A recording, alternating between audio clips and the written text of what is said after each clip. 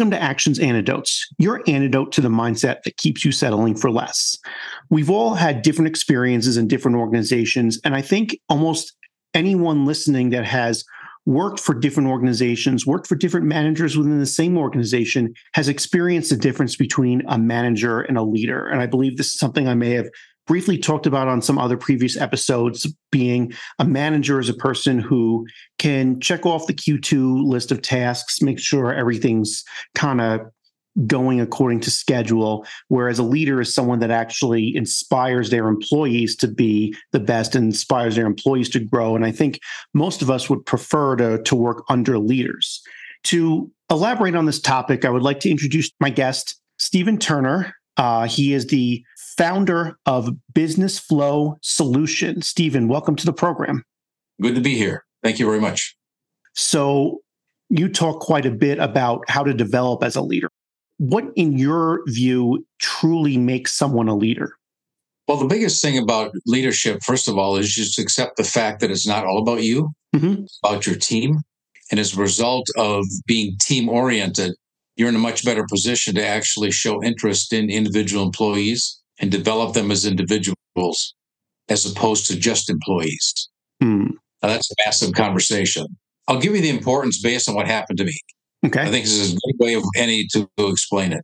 But when I got started, I was a supervisor at UPS when I was a sophomore in college, and UPS had part-time supervisors. So when I got started early. I was 20 years old. And the people that were reporting to me were most likely older than I was. Yeah. So in your 30s, 40s, and 50s, nobody really cares too much. But in your 20s, a 22-year-old doesn't like a 20-year-old guiding their life. Yep. At least at the office. So I had to make a decision on day one of how was I going to make this work. So I simply decided to do this. I would treat others the way I'd like to be treated. It worked on day one, and it's worked for 45 years since that date.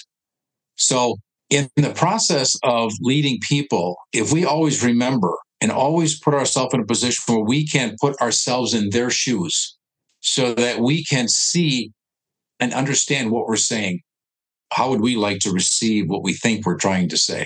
And I found it to be a massively beneficial approach, because it allows the individual to be an individual, opposed to just doing something because I said so. Yeah. So this was apparent to you when you were 20, when you were starting out. You kind of just looked around and said, I need to do this. I need to treat others how I would want to be treated. Why do you think this idea is so much harder to realize and enact for so many other people in leadership positions? Historically, it goes all the way back to the Industrial Revolution. Management people have been reproducing themselves generation after generation after generation. And unfortunately, when the Industrial Revolution started in 1850 in the United States, and farmers came off the fields and started working for somebody else, and they entered into that dynamic, whereas farmers were always responsible for everything they ever did. Yep. And they manage their cash flow based on getting paid 2 or 3 times a year.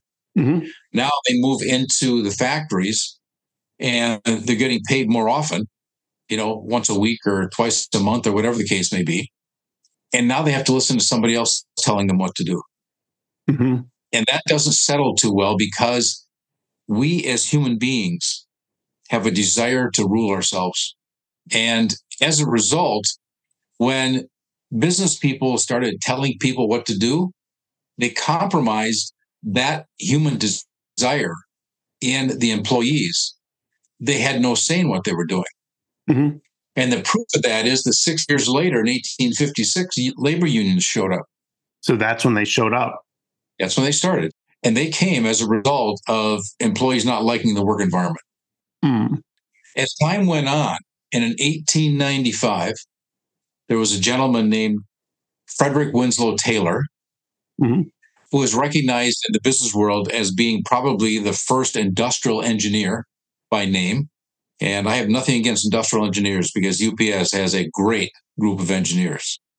However, he made a statement that people took to heart, and that was run business by numbers. And as a result, the human element was left out. And management people forgot that it's actually people that do the work. Yeah. So management teams, again, they tend to replicate themselves. So generation after generation, we've got the whole thing. A lot of it still exists. And now all of a sudden, we bump into the Great Resignation. We come out of the pandemic era, and we know that in the pandemic, there was a lot of people that quit their jobs after they were asked to come back to work. Now, that's an interesting dynamic because people got to spend time at home. They did their 8-hour job over a 12-hour period, worked in some family things along the way. Yep. When the time came to go back to work, they didn't want to go. Yeah, they want to go back. They'd be losing the flexibility, but they didn't want to go back to the environment they just got released from.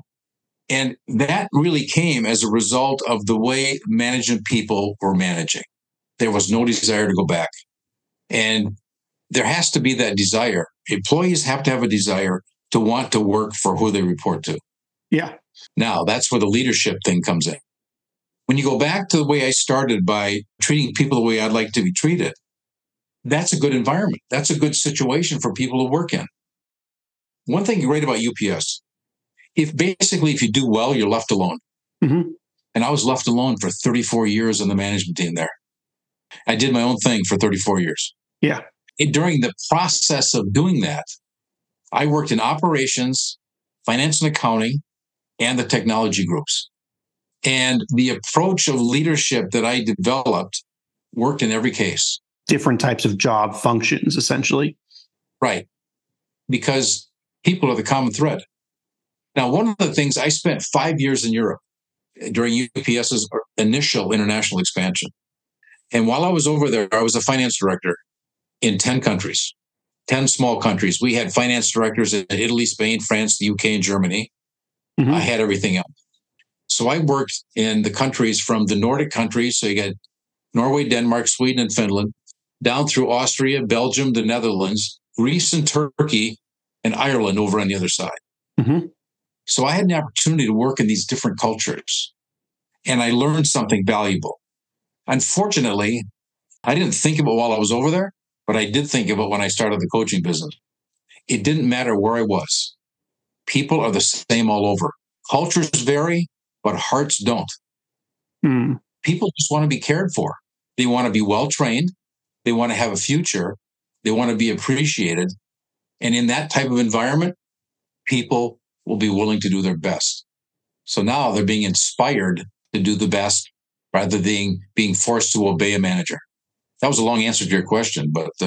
Well, it's interesting to hear the history of it, because one of the things that I often observe myself is that first, as you mentioned, in the Industrial Revolution, we made that shift from the farm to the factory. And now, say, mostly in the last 50 to 75 years, a lot of work cultures now have made the shift from the factory to what people will call office jobs or the service sector, which also has a completely different type of dynamic. And I often observe that we never really updated our culture in the sense that in the factory, it mattered what time you showed up. It mattered how many hours you were there. That was a direct one-to-one connection until someone got too tired to work between the value you produced and the number of hours that you're physically standing in a specific location. Whereas a lot of the work we do today, it's not nearly as connected and it's not the same exact kind of work. Some of it's a lot more intellectually taxing and stuff like that. And one of the things that I always get curious about is how some of these ideas that you talk about are innate to humanity. People want that flexibility. People want to have some sort of dominion over their own lives, their own selves. People want to be cared for. People want to be inspired. But to me, it feels like there was a 50-year period before the pandemic from 1970 to 2020 where we didn't really think through this on a mass scale, and somehow things kept ticking on. Employees kept just mostly dealing with this somewhat less than ideal situation. And it's fascinating to me about why that happened, why 1970 through 2020 happened the way they did, and why there wasn't any kind of a backlash to this continuing and sometimes even more and more draconian as more jobs get automated, more jobs get shifted overseas, and the workers' situation seemed to deteriorate a little bit, if anything. Well, let's go back to that time period, because that happens to be my time period. Mm-hmm. So the education system supports a method And the education system says this: go to school, get an education, go get a job, exchange time for money for 45 years, retire on Social Security. Thank you for making 5% of the people financially successful. 95% of the people support them. Mm-hmm. Now, we were trained by our parents to do exactly what I just said. Yeah. That's the way my parents trained me. They told me, get a good job and do your best and all that. Nothing wrong with that. It's just that there was very little training, financial training and leadership training inside families unless you happen to be a son or daughter of an entrepreneur. Yep. And I have seen such a drastic difference between people at UPS who were raised in entrepreneurial families versus those that were not. I saw people that were. What I learned at UPS by being in the role, they knew as they walked in the front door. And it was interesting to listen to the benefits of having that exposure. The education system created what happened in the 70s to right now, because the baby boomers are going through their cycle, and we're getting to the end of that cycle, the working part of it anyway. Yeah. Yeah. The retirement age. Yeah. Now, you mentioned something about the way we're made, and I love this conversation. Mm-hmm. I respect the Bible tremendously. Yep. And when you go to Genesis 1, 26 to 28, the answer to what you said is in there. You've actually hinted to it already. Okay. In Genesis 1:26, God said, "Let us make man in our image and after our likeness, and let them rule over the fish of the sea, the birds of the air," and that entire list of ruling. Well, the animals, okay. Verse 27, it says, God made man, male and female, because it takes both of them to embody the complete structure of man. Now, in verse 28, and this is key, it starts off, it says, God bless them.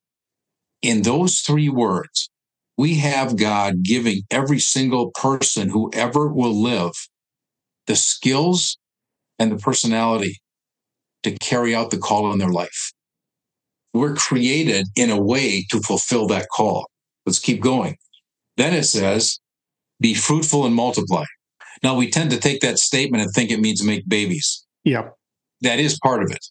However, the be fruitful and multiply piece, the be fruitful piece rather, is a challenge to man and really a commission that says, from all the stuff I gave you in God bless them, take that and do something with it. Be fruitful in what you do and let it mature over time. So if you look at an apple tree grows, gets larger and larger each year, and each year produces more apples, right? So the tree matures and creates the same fruit. Yep. Man, on the other hand, has the opportunity to mature the fruit. Yeah, produce something different. What produces, it gets greater and greater. So in the be fruitful and multiply, part of the multiply is do something great. Make your life great. Do great things with it. And grow the population as well. Mm-hmm. Then he says to use the world to fulfill your task, basically. But then we get to this rule thing again. And let them rule and rule over. And then you get the whole list of what's ruled over. Now, an interesting thing about that list, man is not in the list. So it's not saying rule over other human beings. It's saying rule over the cornfields, like how farming was. When you dig into the words, it refers to anything that crawls on multiple legs is really the definition. Okay, now, we are created to be relational people. We are motivated in relational environments. So if you're going to lead a group of people, do it that way. Now, God does not lead by committee. There's no place in the Bible where the number one person was a committee. It was always an individual. But that individual is the most successful when they had relationships with people, not a club. If leaders will remember that if you want to motivate somebody, put yourself in that other person's shoes, and what would you like to be hearing? I think this is a test that people can do on a constant basis. When you get to the point, and I'm not saying that there aren't challenging times. Yeah. When there needs to be some stern conversations, but you can do that and still lead by a relationship. You don't have to beat somebody over the head with a 2x4, right? So, in walking out the leadership role that anybody has, remember that we are only as successful as our weakest link. We're only as successful, really, as the employee that is not fully developed. Now, I can go through the process of developing an employee because if you take the right process, they will follow you almost forever. And there's just a handful of key elements in this. So when you talk about developing an employee, right? Yep. Mm-hmm. And now it seems like 170 years of history. When you talk about 1850 Industrial Revolution to 2020 recently, that number pretty much over time became all about just hitting numbers. And when you say about the metrics, it's the same thing as like the Q2 tasks. You checked off that list and that's it, right? Nowadays, you're talking about developing an employee, like developing them more as a human being than a set of numbers or a set of charts to be put on some screen, as you see a lot nowadays of saying, oh, here's a bar chart that shows this numerical growth. You're talking about the whole picture of how someone becomes not just the human being they are, but the human being they are that's going to be an effective contributor to this particular organization's mission, the way it's set up. Exactly. So in the onboarding process, employees have 5 basic needs. The first one is to be a member of a team. First of all, I'm assuming you hired the right person to start with. Hopefully, right? Given some people are doing 5, 6, 7 interviews for their job. So if you didn't get it right after that, there's other problems. But yeah. Well, that's just it. So what I'm saying now assumes you brought the right person in, which that's another conversation, but that still you can get the right person.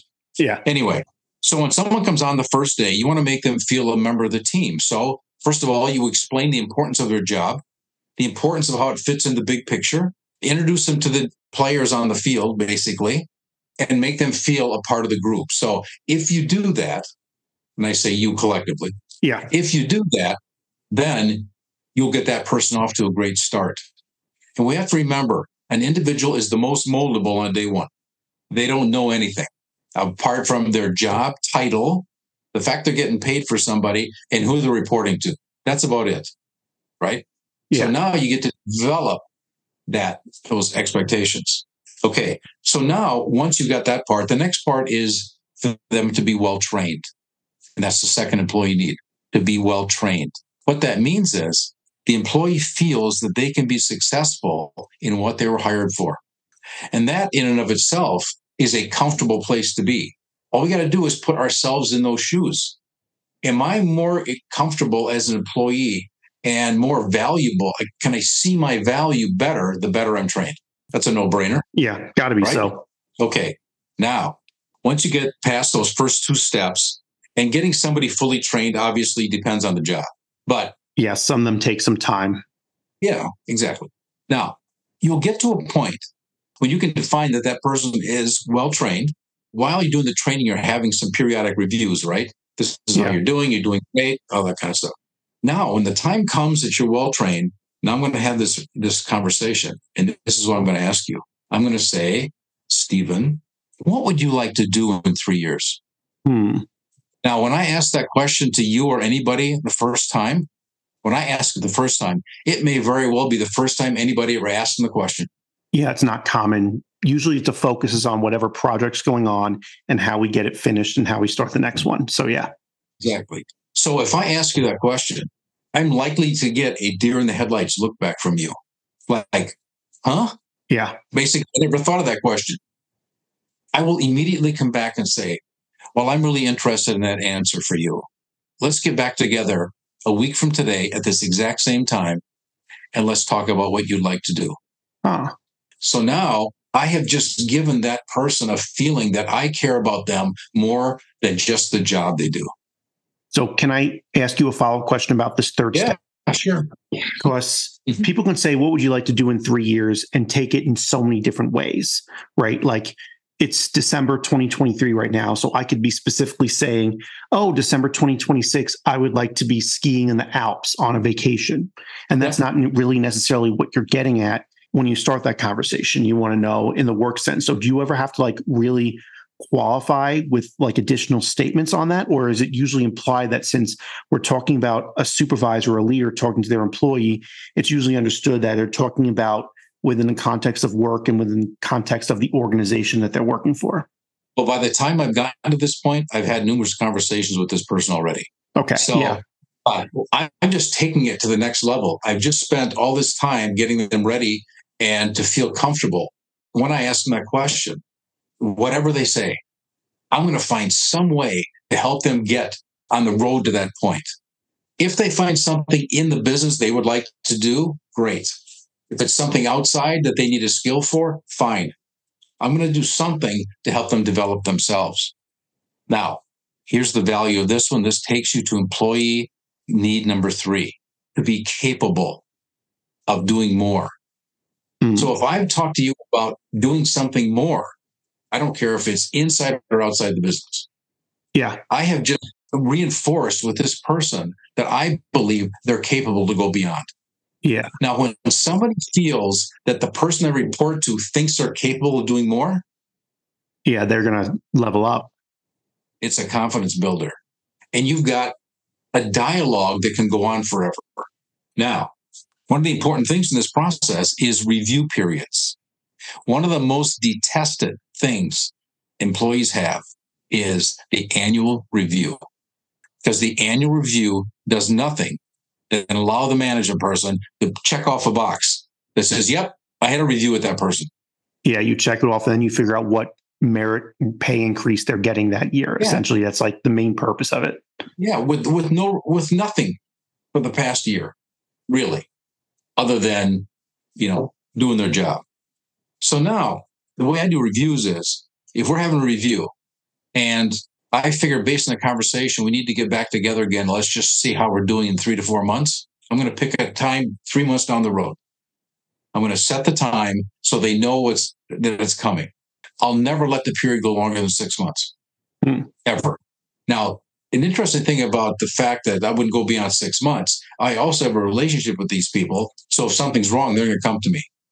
They're not going to wait for 6 months. So what happens then is every time I have the review, it truly is a review of the period since the last review. Yeah. There are no surprises. There's no surprises in there.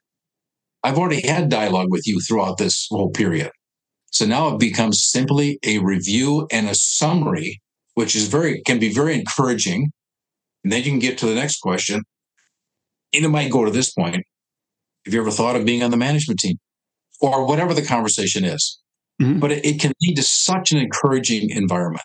And I can tell you, it has never failed. Interesting. So it's never led to, say, someone that doesn't have the capability of being on the management team, doesn't have what it takes, like getting a false sense of capability or false sense of hope, or any of the other that people naturally would put in their mind that they're afraid of happening if you were to say something like that. I'll share you a situation I had. This happened one time in my 35 years at UPS and 10 years thereafter. I had one time when I had a guy that wanted to be in the management team. Mm-hmm. He just wasn't management material, right? And I told him in as easy a way as possible, right? Well, he got irritated at that, and he filed a discrimination case against me within the organization. Now, I have 2 options now. I can get angry, mad, and resist, or I can listen to what he has to say. Mm-hmm. So, and UPS, if you have something like that, the HR department gets involved. So you got a third person involved, and you got an outside person watching the conversation. Yep. Here's what happened: is I didn't treat him any different than anybody else. It died its own death. I met one time. He got refreshed to the fact that I've been on the level with him all along. So I didn't change my story. I didn't treat him bad. I treated him like every other time, and it just died. That was it. So he was kind of just reacting to that piece of news, like you're not management material. Yeah. And, it was like probably a shock to him. And, sometimes people get shocked by a piece of news and they just kind of react poorly at first. And then it takes a while for it to sink in. Yeah.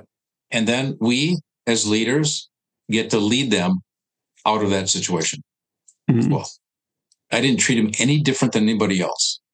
So it just died its own death.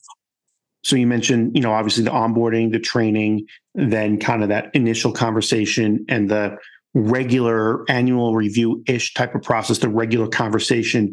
Is there like a final part of, like you mentioned, 5 parts? there are two other parts of this. Okay. Number four is to be fairly compensated. Now, the interesting thing about this one is what? That it's number 4 on the list.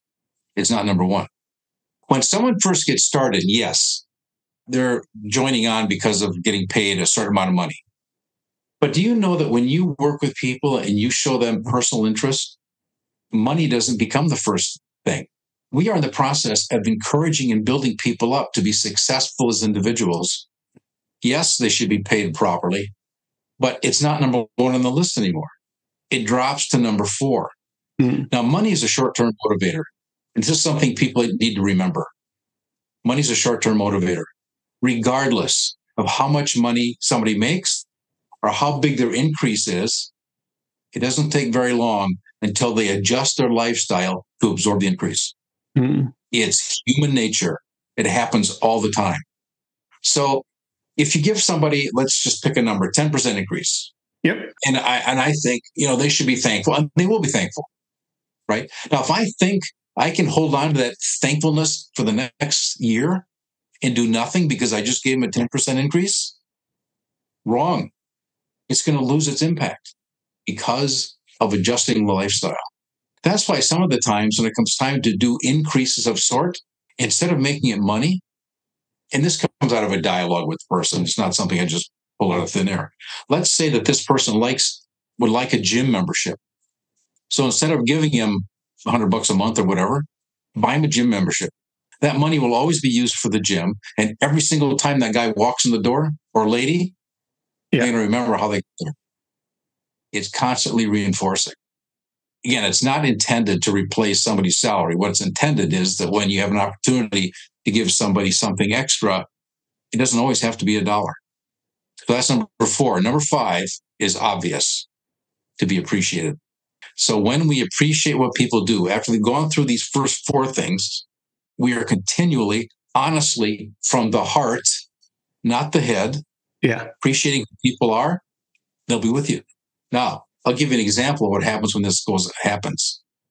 One year, when I was at UPS, I decided, I was still a supervisor, so I hadn't been around in the management ranks that long, probably full-time 3 years at this point. I decided that I was going to bring my people together and tell them what I would like to accomplish for the year. I mentioned it to some of my peers, and I was advised not to do it because they'll just take advantage of you. I said, well, I'm going to do it anyway. I did. I got them together, went through what I'd like to do for the year. And something happened that I never expected. The most senior person in the office, in my group, I should say, stood up. After I had put it out there, she says, Steve, we're behind you. We want you to be successful. That was a reflection of the relationships that I had with the folks. Right? So needless to say, it was a good start for the year. People are not stupid, for crying out loud. If you've got a really good idea, now, while you're going through all this and I'm saying what I like to do, I'm also listening to what their input is. Yeah. Because I have meetings with the group every month, and we just exchange ideas. They know the job on a day-to-day basis. They know their job better than I do. Yep. I know what they're supposed to do. I know what the result is supposed to be. But if they have challenges, I don't know them. I don't know that they're having a problem with one person or another or whatever. So we have open dialogue. So if you have an issue, let me know what it is. Let's try to fix it. And when you do something for somebody, when they brought it up, it's worth gold. And all of this still comes back to creating an environment for people that makes them the most successful possible. And it's fascinating to hear this entire dialogue that we're having kind of, nationwide, globally, in some kind of capacity, kind of in response to some things like the Great Resignation, some in response to the fact that the Gallup survey seems to, be pretty stagnant as far as what percentage of employees are actually actively engaged in their job. And, we see that in how many people are either disengaged or actively disengaged. It's such a high number. So we're having this conversation. And, it's wonderful. I'm just kind of curious as to why, despite these conversations, there's so much inertia around kind of the old way of doing things. That, when you talk about making everything about numbers and metrics, you talk about like not necessarily treating people like they're fully human is what it seems like happens or happened in a lot of places. And that's kind of one of the things that I remember this movie called Office Space, where the main character, Peter Gibbons, actually says that's only going to make someone work just hard enough not to get fired. And when I hear that statement, I think about this idea. You're kind of looking at the downside. I need to avoid getting fired. I need to avoid getting punishment. I need to avoid some sort of fate of being on the unemployment line, being broke, losing my mortgage, all that, as opposed to everything you're talking about is kind of on the up and up, kind of like, how do I become more successful? How do I grow bigger, beyond the role I'm in now? I'm doing well, but how do I grow beyond? How do I grow into something more? What's it going to take to get most of our culture on board with this kind of more new, more updated way of handling our employment relations that you've been promoting? That's a really good question. And the only way you ever change a leadership culture in an organization is from the top. An individual management person can do exactly what I said. But if it doesn't come from the top, it's not going to impact everybody. It impacts that person's working group. Yeah. So, that can be done. But that's not my objective. Our objective really, is to reveal and show CEOs how they can change the way the leadership works in their organization, and they will generate tremendous fruit. Now, CEOs, they have to pay attention to numbers. It tells them whether they're successful or not. To really catch a CEO's attention, you have to talk about something that is sensitive to them. I can go up and I can have this conversation with any leader out there. And if they happen to not have a real heart for employees in this regard, because they've just lived years or decades in the old way. Yeah. The only way to get their attention is to talk about what they are sensitive to. And this is where employee turnover comes in. Mm-hmm. So the average turnover rate in the United States is 9.3%. If the only people we ever lost were due to retirement, it would be 2.2.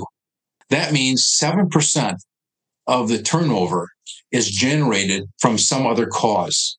Yep. Now, some people will move on to better themselves. When I develop people, I try to do whatever I can in the organization to keep them because they're good people. Yeah. I don't like losing people because they want to go someplace else, but it happens. But if you lose somebody because they want to go do something that you can't provide them any longer, as much as I'd rather not lose them, those people are aces while they're there. Yeah. Because they have the attitude of wanting to do better. That's a good thing. But the average cost in the United States to replace an employee is $34,000. Yeah, if there's a lot of institutional knowledge in a specialty role, it can be a lot more, but yeah. So $34,000 on average. Now that means that an organization of 1,000 people will spend $3.2 million every year replacing people. Now, wouldn't it make sense that you didn't lose them in the first place? Yeah, to want to cut that number in half.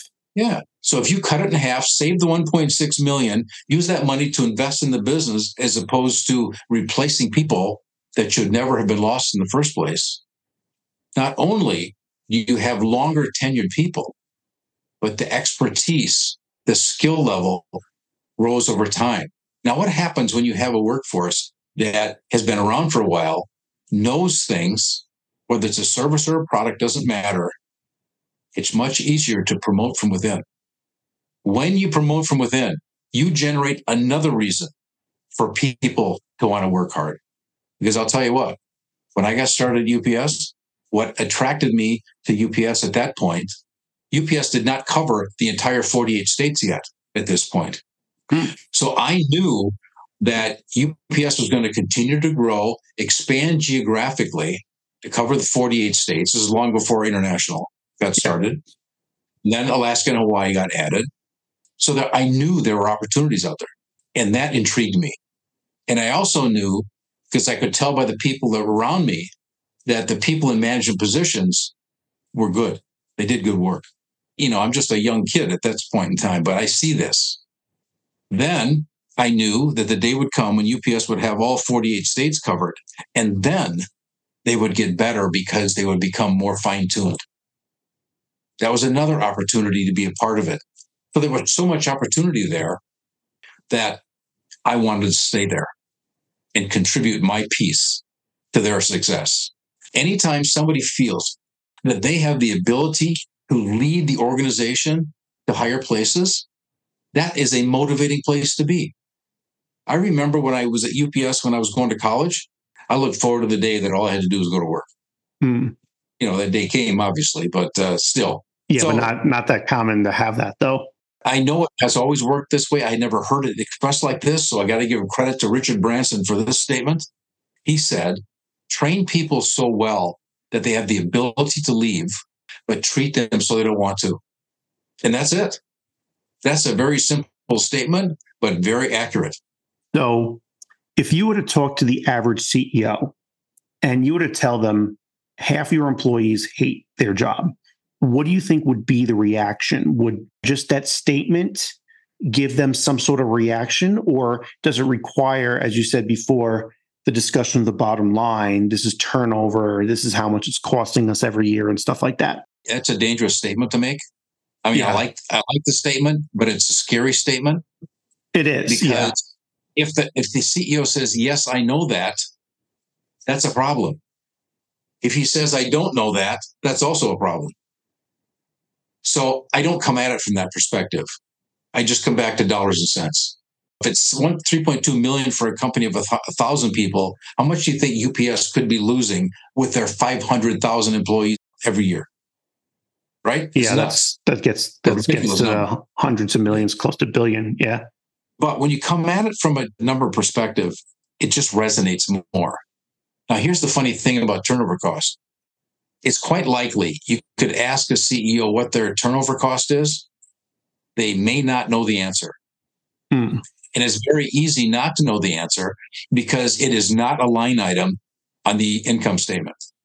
The impact of turnover is reflected throughout everything in the business. It's reflected in productivity. It's reflected in quality, in all of the training costs that goes into it. We happen to have a worksheet that helps people develop their turnover cost because it captures the little nuggets of the parts of the business that are impacted. So you can develop the number relatively accurately. And when you hear the number, it's a scary number. So then you come down to this. How many times do I want to spend $34,000 for the wrong reason? Because I lost somebody I should never have lost. And people leave managers, they don't leave companies. So every single one of those 7% example I gave, those 7% left a management person. And that's the challenge.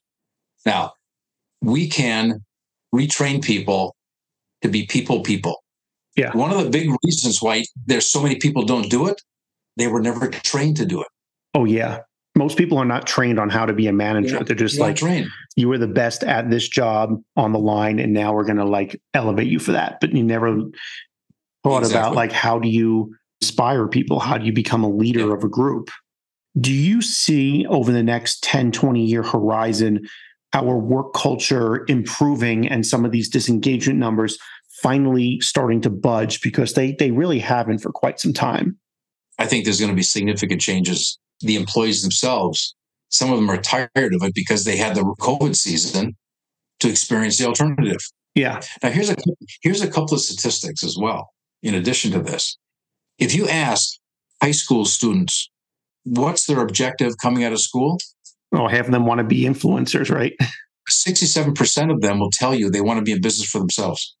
Yeah, influencer, I guess, is one of them. But yeah. Now, when they actually come out of college or whatever their education system is, trade school, whatever, the number actually comes out to be about 57.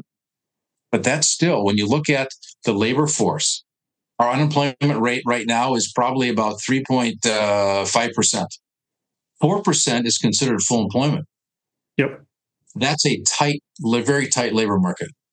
Only one country in the globe is going to have an overabundance of employees.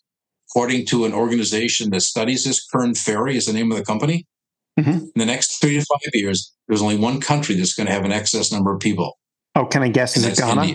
Oh, No, so it's India. Okay, yeah. So the Indians are going to be in a good place when it comes to this, but nobody else is. You can't afford to lose your people. You may not have the right ones you need. So keep the ones you have. It just makes more sense.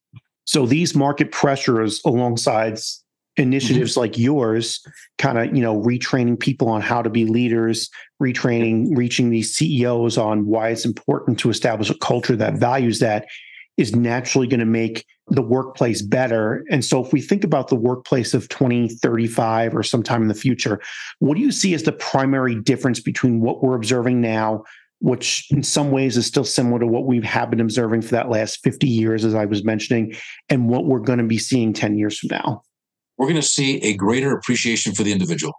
And there's going to be another piece of this puzzle, which I haven't talked about hardly anywhere. So I envision there's going to be a change in the way the compensation structure is put together.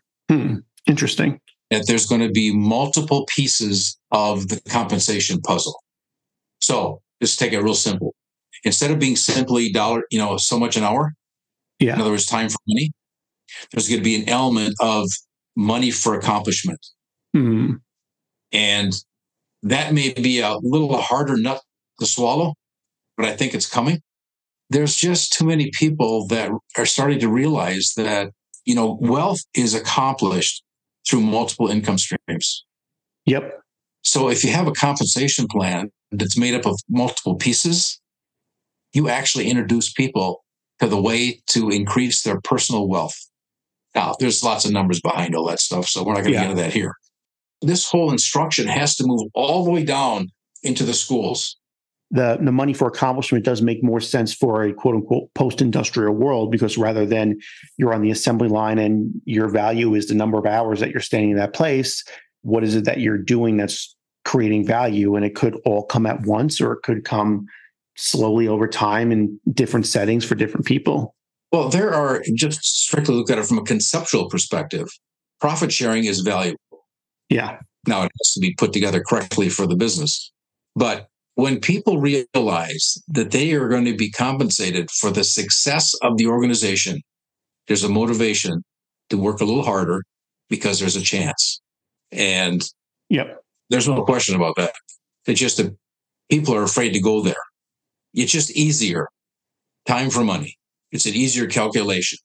Granted, the profit sharing and things of that nature are a little more sophisticated, but are people worth some sophistication? I think so. I think so too. And I really hope that some of these changes come about because, as I mentioned in some of the previous episodes, the very fact that someone disliking their job is so built into our culture that we have deals based on the Sunday scaries, Wednesday hump day. Thank God it's Friday. Everything in our culture is based on this idea that people don't want to be going to their job, yet it's still the thing that they spend more of their waking hours doing than anything else. So definitely something needs to be changing, and I definitely hope that some of these changes come about. Stephen, thank you so much for joining us today on Actions Antidotes, for telling us all about what we can do to not only be better leaders, but also kind of reach some of the people who are really in the positions to make these changes happen for a large number of people, right? Because, you have your group of 12, and it's great that you become a better leader of your group of 12, 15, 24, whichever. But once you start reaching the CEOs of some of these budding companies or already established big companies, you start to make a significant portion of the population's life better. Exactly. This is one of the tests. If a management person can do this, or hope their employees might do this, when they go home at night, they walk in the front door and their spouse or significant other says, "How was your day, dear?" How do you answer the question? Because if it's positive, the rest of the night is going to be fun. If it's negative, you're going to throw up on your spouse. I assure you, the first way is a whole lot better than the second one. 100% for sure. Maybe you don't need to have a drink or two every single night. Maybe you're going to go take part in some activity that's going to further enhance you. Go for a walk, go do something fun together rather than that like axe throwing or smash it stuff that people who are angry are starting to do more and more. So excellent. Well, I love that message. I love that conversation. I would also love to thank everyone out there for listening today, tuning into Actions Antidotes. Hopefully you're inspired. Hopefully you're inspired to figure out how to become a better leader of yourself, better leader of the people around you, and just to treat people the way that people need to be treated. Exactly.